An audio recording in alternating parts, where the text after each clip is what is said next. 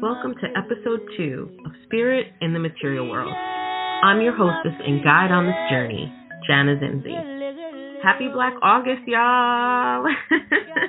It is also a freedom summer out here, so please make sure to follow the Movement for Black Lives, who is keeping that Black Lives Matter energy up through organizing for policy change in our communities and our country. I want to take this minute before we dive in to encourage you to text DEFEND, DEFEND, to 90975 to stay in touch with how you can make sure that collectively we are maintaining momentum to stop the war on Black people. It took me a minute to get this episode up because I wanted to focus on Haiti, and Lord knows I just have had so many feelings and things I wanted to say, but honestly haven't known where to start. Eventually I'll get into a rhythm with creating this kind of content, but it's a fucking pandemic and we're all doing our best, okay? So let's begin our journey to a very special place in the Caribbean that is both exalted and disrespected depending on who you ask. Visiting Haiti was the last international trip I took before COVID, and it was a long-time dream come true for me. I've been wanting to go there to study dance, and last December I was part of a magical crew that went down to Cap Haitian with singer, dancer, educator, and designer Riva Nairi Precio. She'll be our special guest for this episode, and the music that you're hearing is from her. The song playing right now is called Crier, which means cry in Creole.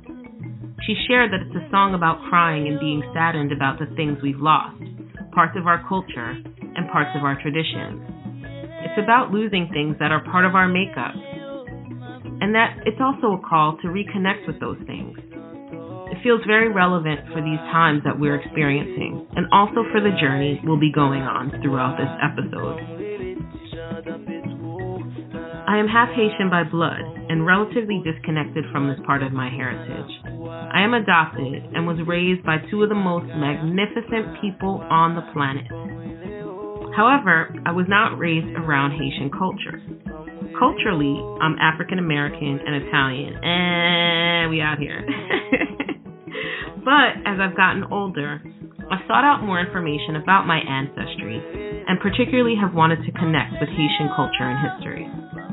Dance has been that bridge for me, first in my 20s dancing in sweaty New York City studios with the amazing master teacher Peniel Gaillet, and now with Tout C'est Pas, an educational folkloric dance experience led by Precio. When we think about revolution and fighting for freedom, Haiti is a blueprint. Although the political situation there is unstable and government corruption has been an issue for decades, well, y'all already know what America's looking like. But there is something powerful about knowing that Black people and our allies have overthrown slavery. There is a model for this that provides inspiration and information. I also want to note that within this powerful history, there is also a stigma attached to Haiti because of the voodoo tradition. The revolution was initiated by a voodoo priest at a ceremony with hundreds of slaves in August of 1791. Later that same night, a slave revolt began as fires spread along plantations in the north of the island and enslaved people murdered their captors. In our 3 full days in OCOP, we both danced and visited historical sites. We studied Ibo, the dance of revolution. We danced Banda to honor Gede, the spirits of death and fertility, and also Yanvalu, embodying the divine feminine energy and flow of water. It was pretty incredible to visit the Citadel, which was built after the revolution to keep the French out. Our Banda dance class was held with amazing views of the Citadel. We were dancing on sacred land, barefoot, connecting with the earth, and it really was one of the highlights of my dance life. I got to experience Ayiti, yes, Ayiti, which is the Taino name for the island because Ayiti means mountains. And I got to experience this beautiful island with 7 other amazing Caribbean American women Riva and her husband, uber talented musician Monvelino, and the dope women of Le Getaway Adventure who organized the experience. Listen, they did their thing, and y'all should follow them. LE_getaway, one word, _adventure. I'm shouting them out because they organized everything to a T and are just super beautiful, lovely local women. I had the opportunity to chat with Riva a few weeks back about being a bridge and a conduit to help more Haitian women connect with their heritage, and also to demystify and destigmatize Haitian culture through music and dance. So let's dive in.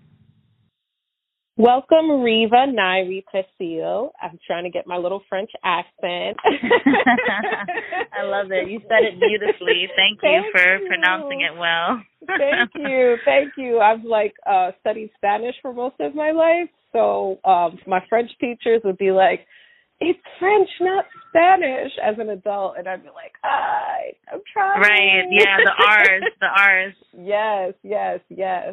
Thank you so much for having me. Yeah. I really am excited for this conversation, and please forgive any background Brooklyn noises in advance. I love it. People are turning up with their, drop tops outside. We have this neighbor who has like a vintage vehicle, and he has the greatest sound system, but every time he drives by, it's just lit. So that was him. Anyways. I love it. I love the Brooklyn background ambiance. I think it's fantastic. Right. You were doing It is. You were doing a beautiful conversation with our friend, our sis, Manolia on IG Live, and there was like the ice cream truck in the background, and I was like, I love Brooklyn. Yeah, ice cream truck, ambulance. It's just, it's never a dull moment. It's definitely alive. Totally alive. Yes. So speaking of that, I'm really curious about your background. I know you are in Brooklyn now, and you were raised partially in Brooklyn as well, if I'm getting that right. But your story is just really beautiful and fascinating to me, of kind of living in both of these dual worlds and growing up part-time in New York and, a lot of your upbringing being in Haiti. And I'd love to hear just a little bit of your upbringing and your story and how this was seeding your love and passion for dance and music and Haitian culture. Yeah. Well, I'm actually, I was born in Brooklyn, and then I moved to Haiti at the age of 5, and then moved back at 16, and then, back to Brooklyn. Went to college in New Orleans, spent some time there, and then back here again. And I go to Haiti periodically now as an adult, but hopefully we'll own some land there and live there later on in life when things align. But because I moved to Haiti at that age, I feel my channels were very open. I was, just very excited to be in this new space, and I was very eager to learn about the culture. So I, at a very early age, started taking, dancing lessons, traditional Haitian dancing, which is folklore. And I started, I was studying also under this really amazing artist. He's like a painter, sculptor. He goes by the name of Siga. And I went to his summer camp for many summers, and I took theater lessons. So I was immediately immersed in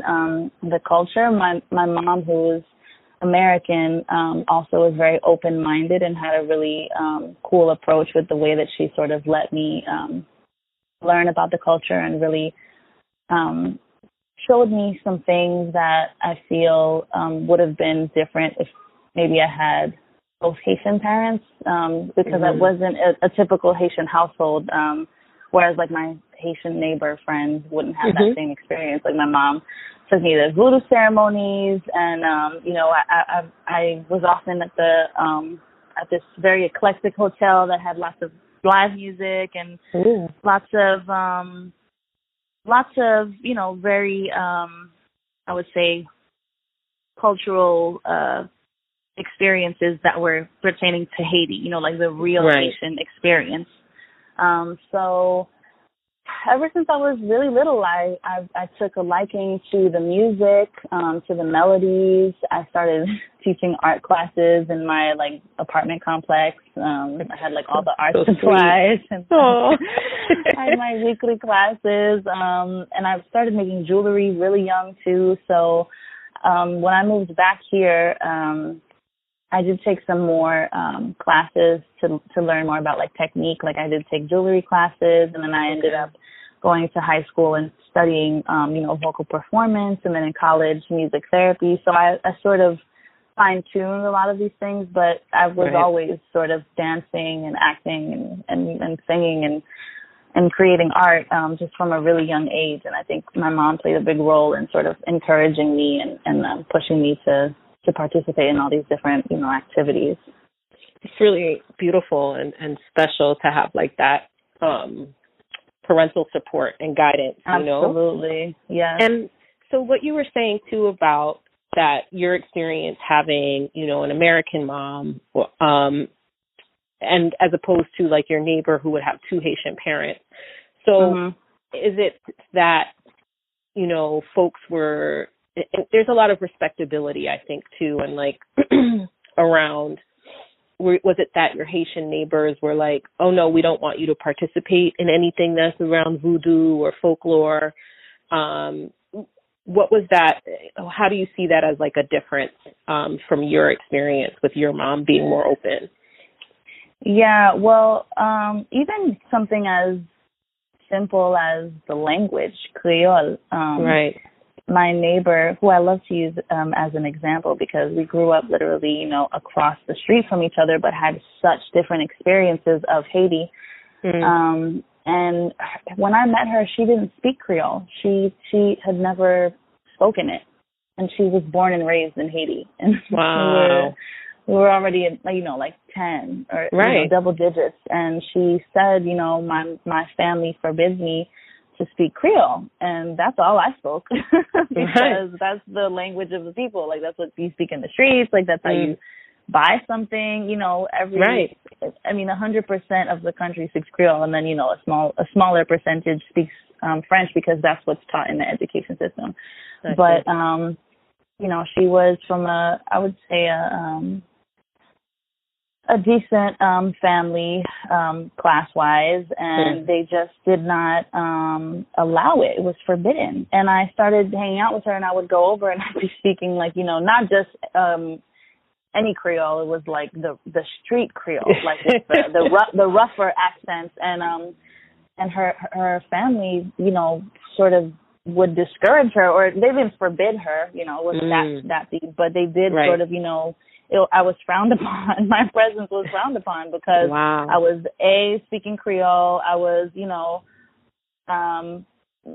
not that I was as eclectic as I am now, I would say, but they knew of, my, where I was going and, going to ceremonies, and they felt like I was sort of teaching their daughter these things that they had worked so hard to keep her away from. But to me, it was as a child, I remember being so boggled by the fact that how were they able to keep her so sheltered in the country? It's insane to me. So anyway, she speaks Creole now. Yeah. she learned over the years. Right on. She lives there, but just to say that like a lot of people that I know who live in Haiti don't actually experience a lot of that culture because their families are either afraid or they're just they look down upon it, or their families taught them that it's that we don't, that's not something that we do, like our family doesn't partake or doesn't even acknowledge it. And it's insane because it's the core of the culture. Right. Like if we're really gonna be honest with ourselves. So it's sad. It's a sad reality, but I do feel that now, like the youth, my generation and the one after is way more open and searching for more connection and more understanding and answers, finding answers. So I'm happy to see that there's a movement and a momentum in that direction because it was, looking meek for a while. Yeah, that makes sense.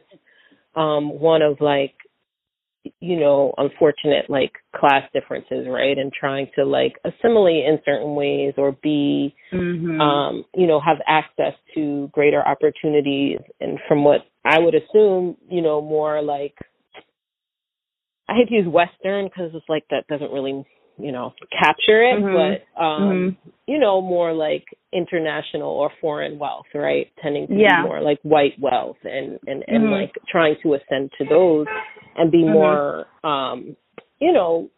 palatable.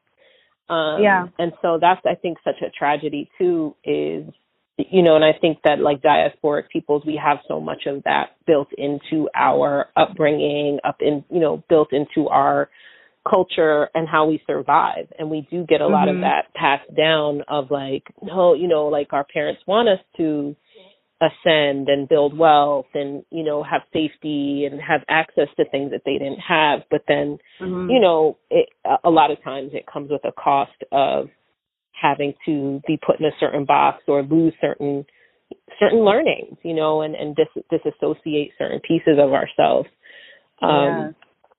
And so with what you're doing, from what my experience with you and learning about your work has been through this incredible trip that we took to Haiti to study dance, folkloric dance with you in December.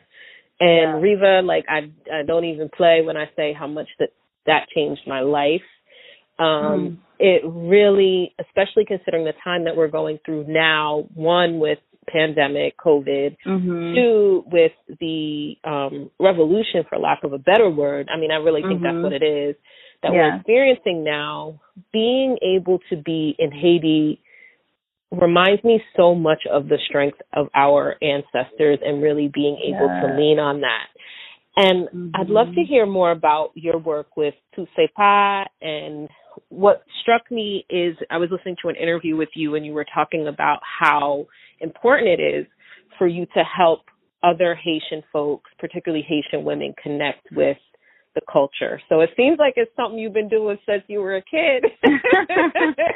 Right. It's true. It's true. I'm so happy that experience was, that it resonated with you in that way and that it was that powerful. Because for me too, at that time, I needed that trip and going to those grounds where we went in Cap-Haïtien, which is in the north side. And, the grounds where the revolution basically was birthed. And it came from a Vodou ceremony. I mean, it that was what sort of set everything off. Obviously anger was a big part of it as well. But the fact that they were able to muster up the strength, through ancestral magic is what is the part that's the most interesting and speaks loudly to me. So I was so excited to be able to put that trip together because it aligned so well with what I was already doing. The Tusepa classes that I have, they're classes, workshops.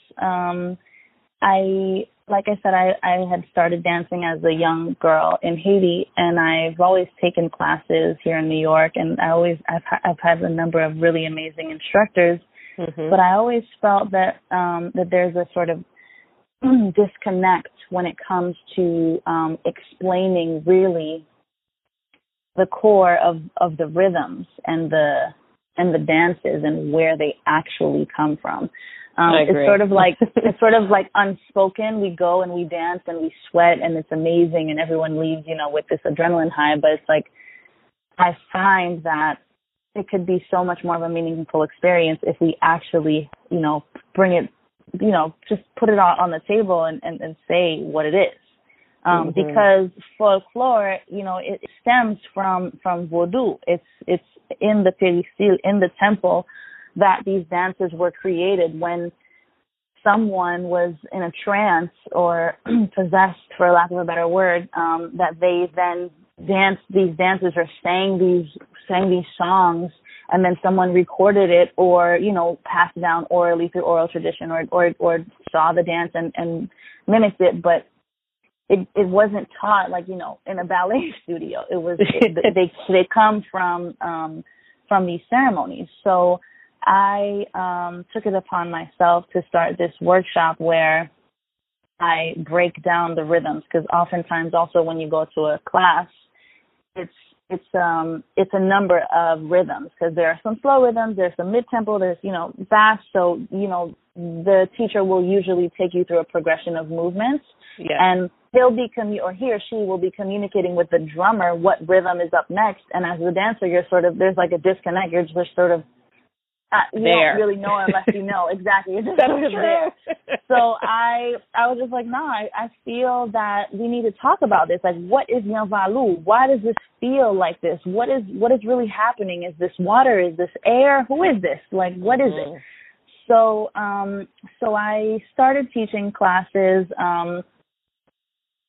just a few years ago, actually, maybe 5 years now, and I started them small and isolated, just like, you know, a Nyanvalu class or a Pithwa class, and the response was overwhelming. And like you said, like many women, mostly of Haitian descent, who had never taken a dance class before, and because the point is not to become a professional dancer through these classes, it's to connect and to educate yourself, and to really to arm yourself with this knowledge and with this wealth of culture that we have at our disposal if we just tap into that. So I was so happy to see that there were so many people, not just Haitian descent, you know, many Afro descendants. We had also some European women in there. It was just a great mix of people who just were just interested. So the workshop is, as I said, one rhythm at a time. We really focus on like the colors, the element, the spirits,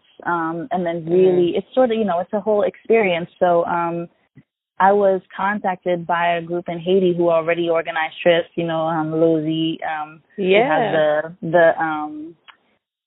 the Getaway Adventures. She's already organized trips, so she has all the experience. So when she reached out to me with this idea that we would take these dances to the grounds of the revolution, and she left it up to me to choose which rhythms we would focus on. And I was like, oh, bet. We're definitely doing Ibul, which is the fire dance of freedom. We're definitely, you know, so it just all clicked. And it was such a successful trip. I was so happy. I mean, you know, some things had to change because we had changed the date, but it all ended up, you know, working out just as it was supposed to, as it was meant to. And we had scheduled another one, unfortunately, that got canceled because of, you know, the pandemic. That's right. But we hopefully will have more of its kind, because you know, we'd like to add another day, add another stop, like another location in Cap Haitien, because there's so many different spots that are historical and that are relevant, you know, to the history. So yeah, I hope to do more like that. Right now, I've sort of taken a pause because people have asked me to do things virtually, and it's just very different. You know, I did do one for my birthday when the pandemic first hit in March, end of March. I did offer like a IG live dance class, which was, you know, free of charge. I let people, you know, give donations if they felt, and I just taught a class. But I just feel like it doesn't feel right, you know? Yeah, I know exactly what you mean. It's hard. Yeah, and I've taken classes online as well since this period of time, and it's not sitting. Dancing is just a whole nother thing, you know, like being in community, being there live with the music. It's just a whole different experience. So I've sort of chosen to step back for a moment, and it's okay, and we'll reconvene when the time is right. Sort of just figuring that out right now, but yeah, I'm looking forward to more trips whenever that is possible in the future. Yes, me too. Right. Yeah, and I feel you. I mean, there's so many things, but one, as a student, both as a student and a teacher. So I've been taking this time during COVID. I've been studying more with one of my teachers here. La Maestra Kathy Hernandez. She's an Afro-Cuban teacher, she's incredible. So she does, similar to with like what you were talking about, she does Cuban dance across the board, but she does a lot of folkloric dancing. And so what I like about her, similar to you, is people don't understand the complications of all these rhythms. Like the communication that you're having with, as a teacher, with the drummer, a lot of times, like, even in class, I'd be like, okay, all right. I'm like trying to find the beats and the rhythms and like what rhythm am I supposed to be dancing to? And, even though she's explaining the story and explaining the moves, the rhythms were this whole other thing that I didn't really start to understand until I'm taking these classes through Zoom with her. And it's wild because it's like you're trying to listen to the rhythms knowing that Kathy's going to be probably on a different beat than I am because of the way that the sound transmutes. Like it's weird, And so for certain classes, even though I feel like I've been able to get my technique up, I've been able to really understand. She'll say like the energy's different. She misses her drummers, and there is an energy that I miss of being in the space. And then too, I'm teaching burlesque classes, and through Zoom, it's great because I get to see people, and then it's accessible to folks who couldn't come to my class in LA. But the energy is so different, it's not, there's a conversation that's happening through dance a lot of the time, whether you're with the drummers, or with just the other people that you're in that physical space with. So I understand why you're like, let me take this break. Yeah. It's just until it's right again, because now right. It's funky. Yeah, it is. So, but during this time, you've been creating some new music. What kinds of other things have been kind of coming up for you culturally? I know you've done some like beautiful new moon baths and full moon experiences. Yeah. But how has the music and art been helping you get through this time? And I think especially like Haitian art and music and culture is so important for the conversation right now as we're going through this revolutionary time, as something to really look towards and to really, I think, immerse ourselves in. So what have you been doing for your spirit and your artistic creativity vibe right now? Yeah, it's definitely been fertile grounds for creativity, I would say, during this time. I have been creating new music with my husband. We've created a number of things, because I feel like since this pandemic has happened, like there've been so many waves of emotions, like different layers. In the beginning, it was more challenging, I found, and, over time we found a better balance, but it's just, I feel like I've been through every emotion, basically, with the music. I don't know how many 100 days now. So we have created, we created quarantine music, that was sort of fun and upbeat. But we also, I've sort of tapped into this new space that I feel I was shying away from for a long time, which is like you said, like the sort of guided meditation, the full moon or the new moon bath, releasing or attracting. I feel that because there's such a big wave of that right now, I always feared that it would like come off as inauthentic or just like doing it for the money or whatever. I didn't want to do it if it wasn't actually like a calling, if I didn't feel like it was in this, I had to do this otherwise. So I've hosted some small circles in my home with, close friends, just keep it really intimate. And I also, we did a little bit of activity when we were in Haiti, also like by the poolside for the full moon.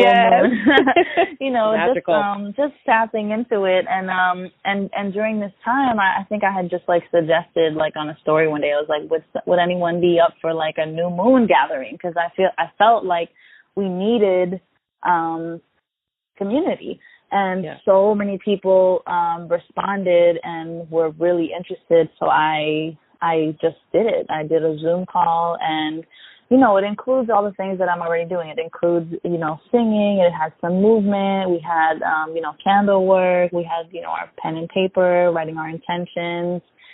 And our music sort of took shape along with that movement. So when we created our last song, Ayi Bubu, I was very involved in the production side, where my husband is Mobolino. He's usually the one who produces, and he does most of the writing, and then I'll just come in and, lay the vocals down. Okay. But in this case, I really wanted to make sure that the song was very an incantation, meditative, it had it would take you in a trance, I could meditate to this song. And so he had created a first version, and it was bumping, and I was like, no, we have to strip it down. I really had to because it's hard to convey certain emotions through sound, right, when you don't have the technicality, because he's an amazing musician. Sure. And I can just, beatbox for him what I'm thinking. I love that. I would love to see language. That happen. Yeah. But he got it. He speaks my language. So we found a sound that really, he used a lot of earthy elements, and we used the Mbira from Africa, and he used I guess it's a gourd, where if you hit the top of it and put water in it, it makes a certain sound. So he used all these amazing elements that really brought it all together. And the song is called Ayi Bobo, and it's basically, just saluting and honoring our ancestors and our heroes and the heroes that were part of the Haitian Revolution, and the spirit that represents the forest, and the spirit that represents the water, and the spirit that and just acknowledging them and paying our respects. And the feedback has been great. I feel like we are just responding to the times, what we feel is sort of needed. There's a demand for more spiritual growth at this time. That's and right.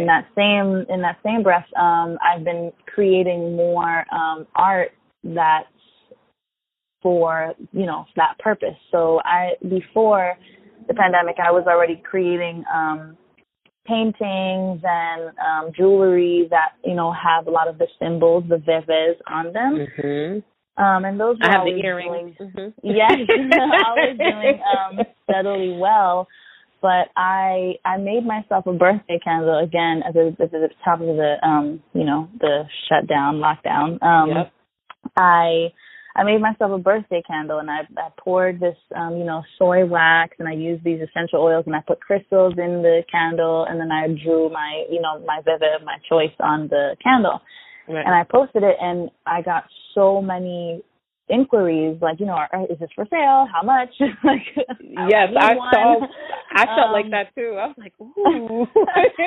So I was like, well, I guess I'm about to make candles. I mean, it's not something that I had planned on. And, my husband joked, calling me a Mashan Balen, which means a market lady, a market lady who's selling candles. And I'm like, well, it is what it is. Right.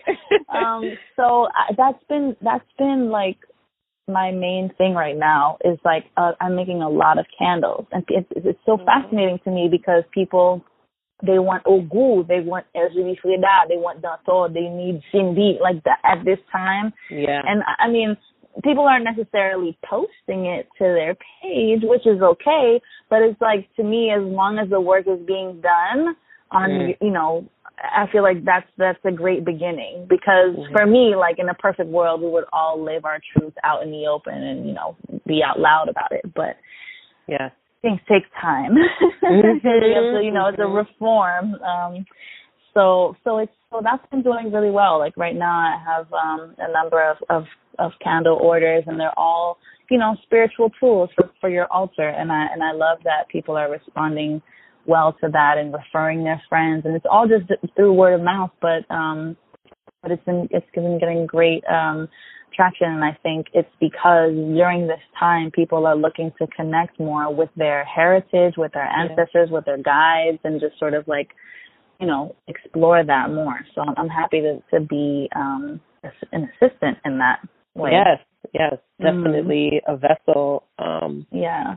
And it seems like that's another way of sharing the culture, right? Not just through, there's the dance, but then there's the artistic aspects. And it does seem like there's this whole, even within the last few years in particular, we're seeing really like the kind of fruits of that now, of this interest in different forms of spirituality outside of, perhaps Christianity, or outside of,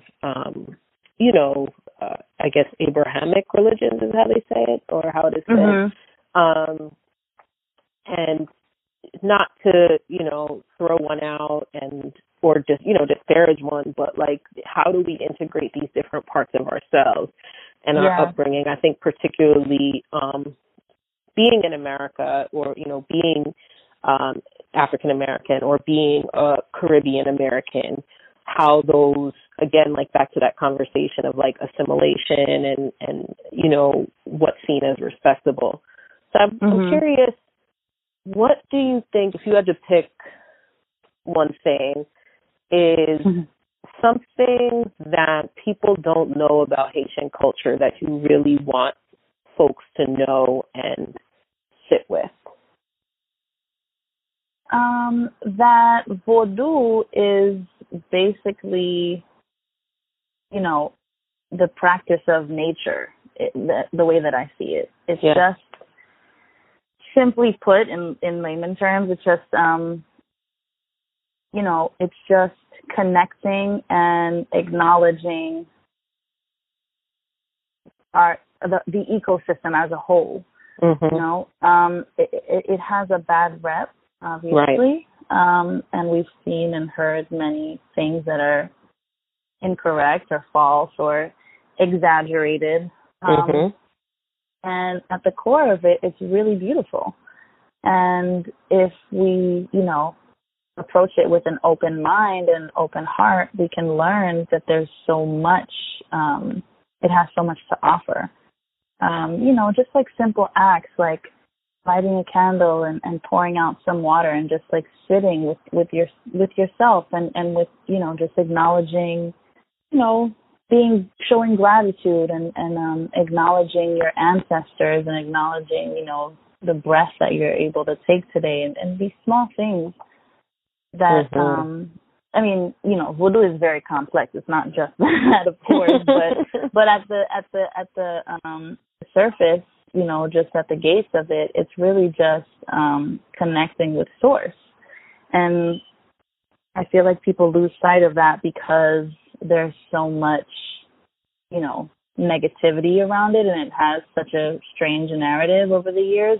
And I think, honestly, that narrative comes from the fact that it birthed the first successful Black revolution. So that's sort of, to me, like the most unforgivable act. So it's like, it's never gonna, not to say never, but it's gonna take a long time. It's gonna take a lot of work for us to come from under that, because they've brainwashed not only the foreign community, but the Haitian community as well. So the work has to start internally and then work our way out. So it's a lot of work. But basically, that it's beautiful, and I try to promote that in every way, in everything that I do. Even our cuisine, like Haitian cuisine, is phenomenal. It's so amazing, but people are so strange about it. Like, not to use my neighbor as an example again, but she went to a school that didn't allow you to eat a list of things. They had a list of dishes that they were not allowed to eat while they were wearing the school uniform. So if you have this school uniform on, you cannot eat maï moulin, which is, it's like cornmeal, basically. It's like a delicious meal, but it's associated with, peasants or people from the countryside. Right. But it's the most, it's our traditional meal. It's corn. It's just crazy. So the amount of brainwash, and I just met someone recently here in Brooklyn. I told him, I said, my husband just made some maï moulin. Do you want to come over and have some? He's like, nah. He's like, I'm Haitian. I don't eat that. I'm like, what? That's on the contrary. You should eat it because you're Haitian. It's you should be so proud that you have this dish, like, Anyway, so now even that, I feel it's so good. You had some when we were in. I was gonna say, yep. Yeah, we were in Cap Haitien. You can eat it with bean sauce. You can eat it with fish. It's just so good, and it's filling and it's nutritious. Yes, it's just silly, and it's just a lie that is, right. People who are uneducated eat that. That's completely incorrect. So just reforming also through our cuisine, because my husband, he's a great cook, and he makes a lot of traditional dishes, and I'll post them. People are like, oh my goodness, like I haven't seen that since I was, a little girl, and we don't eat that here. Like it's insane the misconceptions around sort of like, food and Haitian culture in general. So, so just, doing the work little by little, just chipping away at the things that we've been told. Definitely. I see that. I see that so much through all of your work. And interesting, too, in a place like Brooklyn, where that, used to encounter that energy, within the Haitian community. And so how that work looks like even outside of Haiti in Haitian communities that are in the States, that there is kind of like that decolonizing our own minds and the things we've been taught, and like you said, I think we're in this overall space and time where all of these paradigms that we're used to operating under are shifting, being completely torn apart for good, in good ways, and that there's this absolutely there's really an intentional movement right now, I think, to understanding the ways in which we've been colonized in our minds, and how our behaviors and actions and the ways that we even treat each other or look at each other in community, how that all kind of shapes and comes up. So I love to see it. I love to see it. And, your trip really helped me connect with Haitian culture in an entirely different way. I'm half Haitian because of my birth father, but my adopted parents, neither one is Haitian. And so, it was always this thing that was in the, in the back of my mind that I knew, but it wasn't that a culture that I connected to. And also too, I think that I have my own stigma about it, and not so much bad, like, oh, that's terrible, but a little bit of that fear energy of like, oh, what kind of, doors would I open? And, yeah, 100. That's understandable. Yeah, sure. Yeah. And I think, though, what I've come to see through different types of dance, like I did some Haitian dance in New York with Peniel and doing Afro. Him. Yeah, he's incredible. I'm really grateful to have studied with him. And doing different kinds of like Orisha dance through Congolese or Afro-Cuban a bit as well, Brazilian. That almost was like an opener for me because those are less stigmatized, I feel like. Like Haitian has this particular stigma, and exactly to the point that you were talking about, because of the revolutionary history and culture, but where it felt more safe, quote unquote, to access it from like these other kinds of spiritual traditions. But, it's all country cousins at the end of the day. Basically. And it's interesting to see how we've absorbed, like, which ones are more palatable or safer or okay from others. And it was interesting. I was watching an interview with you, and you were saying that you're not a priestess or you're not initiated. And I loved hearing that, to be honest, because I think that there is a level of fear or kind of like, well, can I even mess with this? Like, can I incorporate these, the things that I've learned, right? These traditions, these cultures into my life if I'm not initiated, right? Like, am I messing with some stuff? So that's a big part. Sorry, no, please go. Yeah, no, I wanted you to speak on that. That's a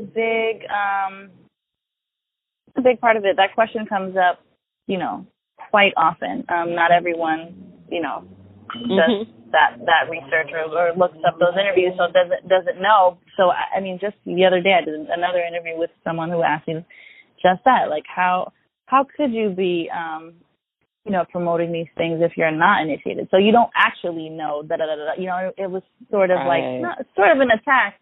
But the thing about it is that, it can be very intimidating when you're dealing with someone who's gone through a whole initiation process. And like you said, like, are you allowed to access these things if you're not? And I mean, some people will tell you can't, like, you won't have access to the spirits if you're not initiated. But I feel personally that's not my truth. That doesn't speak to me.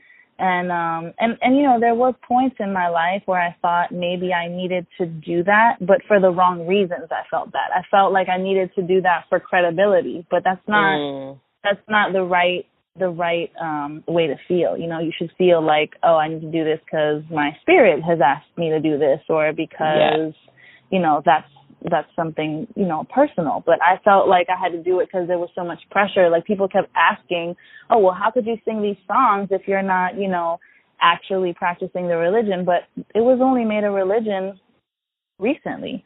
It's a birthright. It doesn't belong to anyone. It's mine also. It's all of ours. Yes. It's not just the person who went through this extensive, and I mean, I respect everyone who practices and who spent years of, learning, and it takes a lot, to go through that process. But I also feel that I've opened it's like an open invitation to people who want to learn and not necessarily, dive all the way in just yet. Maybe we're not at that point of your journey yet. Mm-hmm. And maybe, down the line, you'll feel that that's necessary. And I always encourage people to use your intuition and to do what you feel is best for your journey. But there's not one recipe that works for everyone. So, yeah, it's an unpopular it's an unpopular stance because, it's a business also. People, it costs a lot of money to be initiated, right. And all of these things, and it's sort of like is reminiscent of like the church, almost, because there's I agree.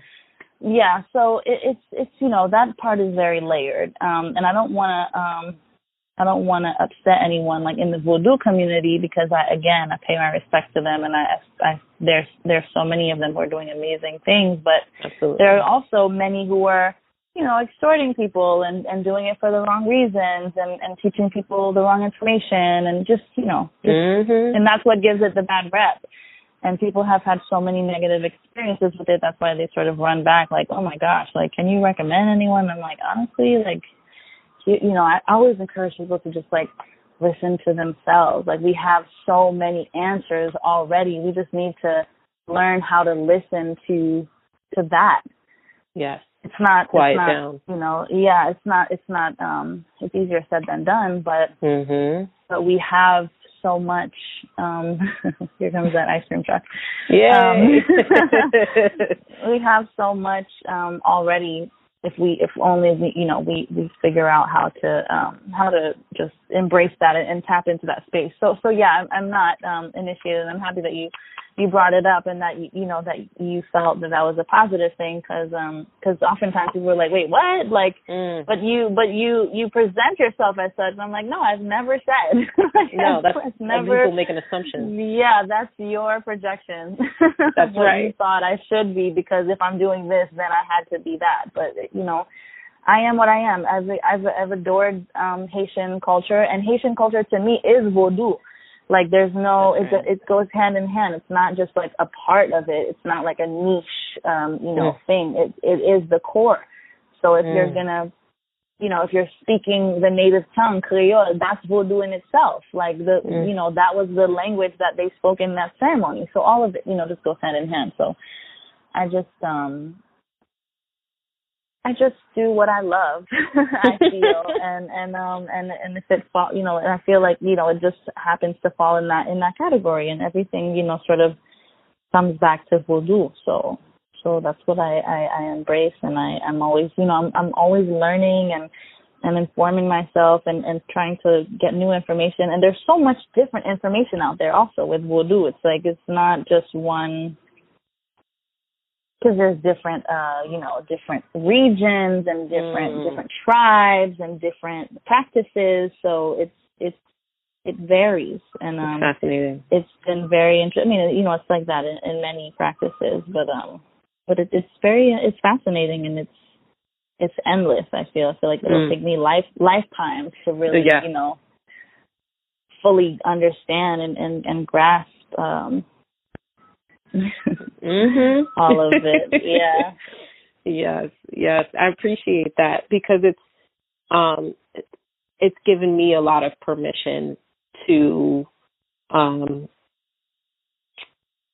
think about how my connection to voodoo and folkloric dance and Haitian culture in general, and even in terms of the other types of Orisha dancing that I've been doing, whether it's through, Afro-Cuban or Afro-Brazilian teachers, and that, it's the same thing where I'm like, yes, I know what I'm doing. Meaning that these instructors that I'm with are holding an incredible container. They're explaining to us what's going on, why we're doing the things, how to embody that energy. And what I've had to really sit with is that distinction that you've made about the difference between culture and a religion, right? And that a religion can be part of the culture, but it doesn't have to dictate how you access these pieces of the culture, And so as I've been just on a personal,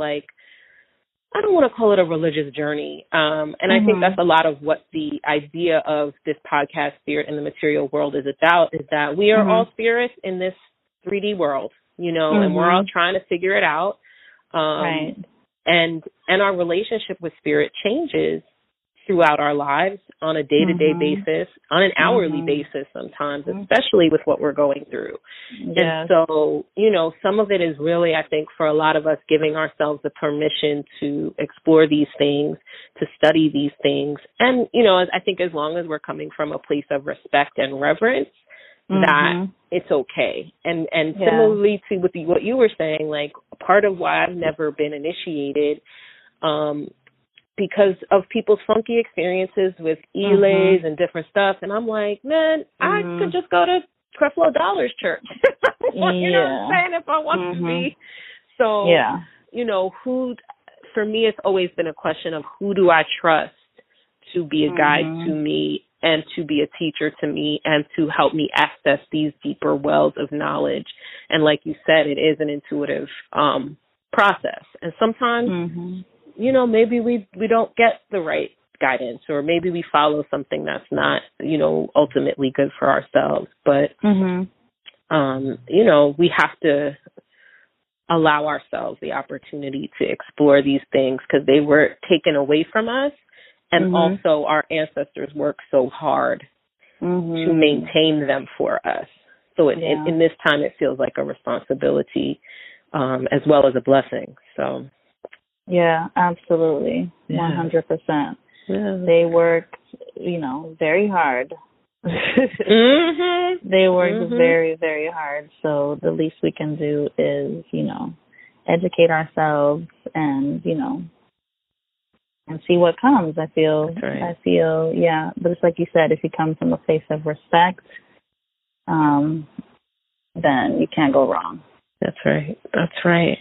Yeah. So this has been great. I want to know, tell me when your new song is going to be out. Is it out already? Yes, it is out. It's out. It's on all streaming platforms. It's on iTunes and Spotify, all that good stuff. And it's called Aibobo. Yes. And it's under our band name, Boyo Music, Bohio. Perfect. It's the band, that my husband and I sing in together, and you can find it there. And there's a video on YouTube, but it's like at home, filmed with our iPhones type. That's great. Video. Yeah. I love it. To do. Yeah. Listen, you two are incredible. You two are so special. Yeah, it was so good to see y'all travel. To travel with both of you was a joy. It was amazing. I had such a beautiful time. I'm so happy that we got to do that. It was Me really too. just magical, amazing. Yes.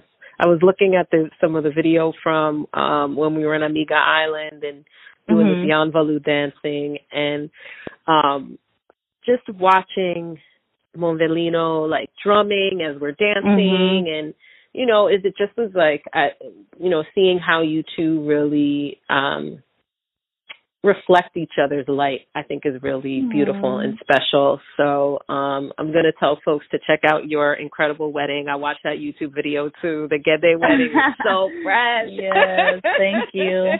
That was such a beautiful experience as well. I would do it over and over again. Yes. And another way that you weave in cultural learning into this like shared experience of a wedding, which is something like, you kind of have a construct for, Yeah, for sure. So that was a tough one for many people to swallow. They got over it though. Yeah. Like, too bad you're here. Welcome. Yeah. Right. That's fantastic. Have a seat. Right? That's exactly it. Thank you so much, Reva. You are truly a gem. Thank you. I appreciate you. Yeah, this has been really, really special. I always love speaking with Reva, and I'm so grateful for our connection and all she is doing for the culture. Since we are talking about travel, I want to share a bit of this live acoustic set from Reva and Monvelino during our last dinner together in Haiti. They sound so beautiful and synchronous in person, but their recorded music is just as fly. Make sure you support Bohio Music on iTunes, Spotify, and all the things. I hope you enjoy as much as we did. This is another original song. It's called Loa. It's named after our daughter, Loa. Aww. And it's also Famo, which means women. So it's a song to all women, strong women, Haitian women, mothers, women, just women in general, because we hold shit down all the time. Yes, we do. And sorry not to keep talking, but someone was saying before how, men, or you were saying how different men hold different energies, and Monvelino actually, as you were saying, like a man who really loves women, he has that love for his mother and for women in general, and then this is written by Monvelino Famo. It's his song, so it says a lot that he gave a complete, dedication to women.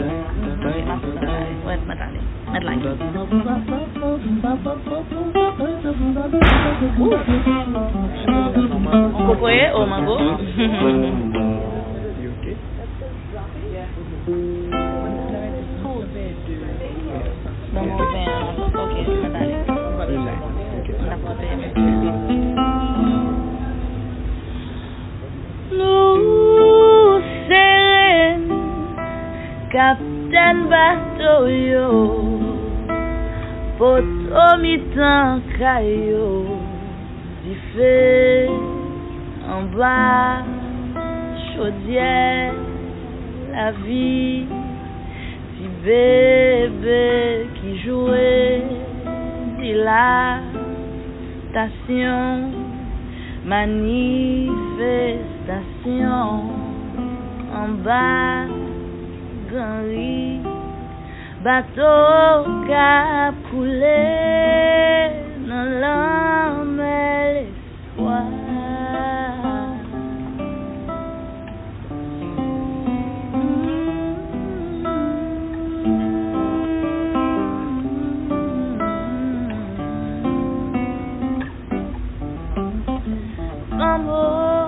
on est valeur mauvais temps de prière Famo c'est mettre bonheur rien pas qu'à voler chèvre Famo qu'on est mystère ou c'est maman l'univers maman la vie conscience l'esprit c'est où qui baille c'est où qui prend pas celle calme de Bruno nous potes garçons sous dos ni filles qu'à son grand mouno tout passe par yon femme 9 mois nan vant yon famo, la vie ap chache famo. Naissance après naissance, relais toute femme maman yo. C'est pas barbé, y'a pas barbé, c'est la power, y'a pas barbé,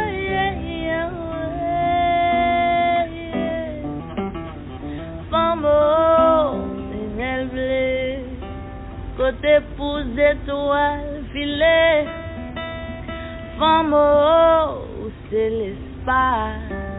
Côté planète yo gravité, femme ou c'est soleil, lumière éclairée l'univers, révolution à rotation. Si ou pas là, pas gain ni jour, pas gain ni mois, pas gain l'année, pas gain saison, pas gain la vie. Pastel calme de brilo, nous porter garçons sous dos, ni filles garçons grand mouno, tout passé par yon femme. 9 mois n'a vant yon femme, la vie a cherché femme. Naissance après naissance, elle est toute femme maman yo.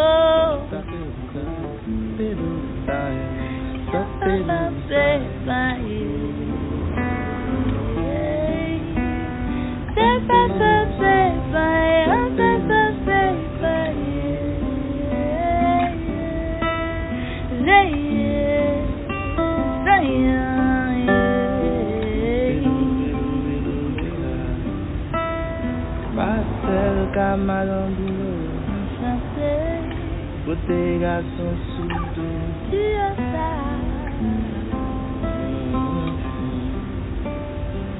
de la vida, soporo, sopero, sapere, sapapapapapapé, vamos campear no tatepo.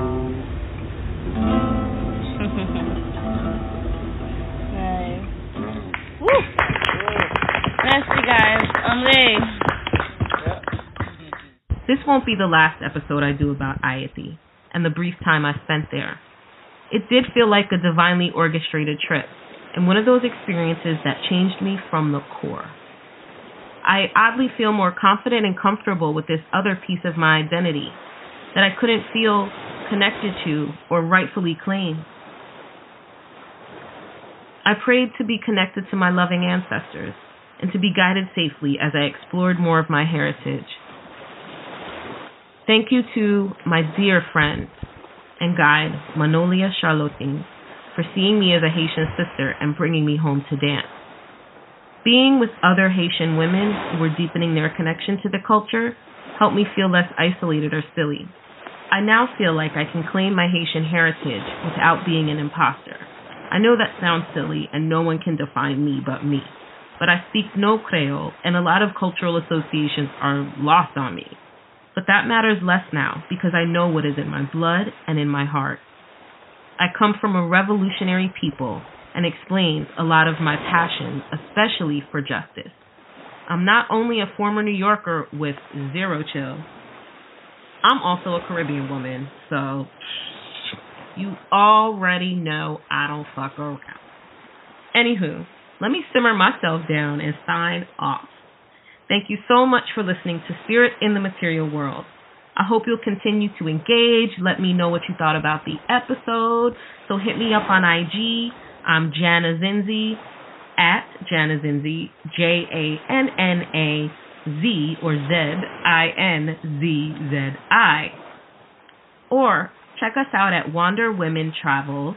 Wander and then Women with an X, Travels, all one word, also on the gram. To stay in touch. I want to really hear about your travel adventures and get some inspiration, especially in these quarantine days. Thanks for tuning in and looking forward to connecting again. Peace and blessings.